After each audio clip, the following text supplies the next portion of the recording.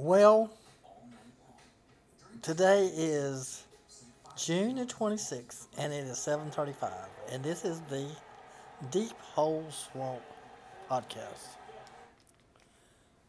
This is my story, and your only response to this story is going to be, so, Christy sent me to go get crickets for the dragon, and I went and got crickets. I bought 50 crickets for $1 and something. So when they got to checkout, they said, we cannot accept anything less than $5 for a credit card. I didn't have any cash on me, so I couldn't buy the crickets. There was just $1 and something for 50 crickets. This guy was behind me buying worms, and they were $3 and something.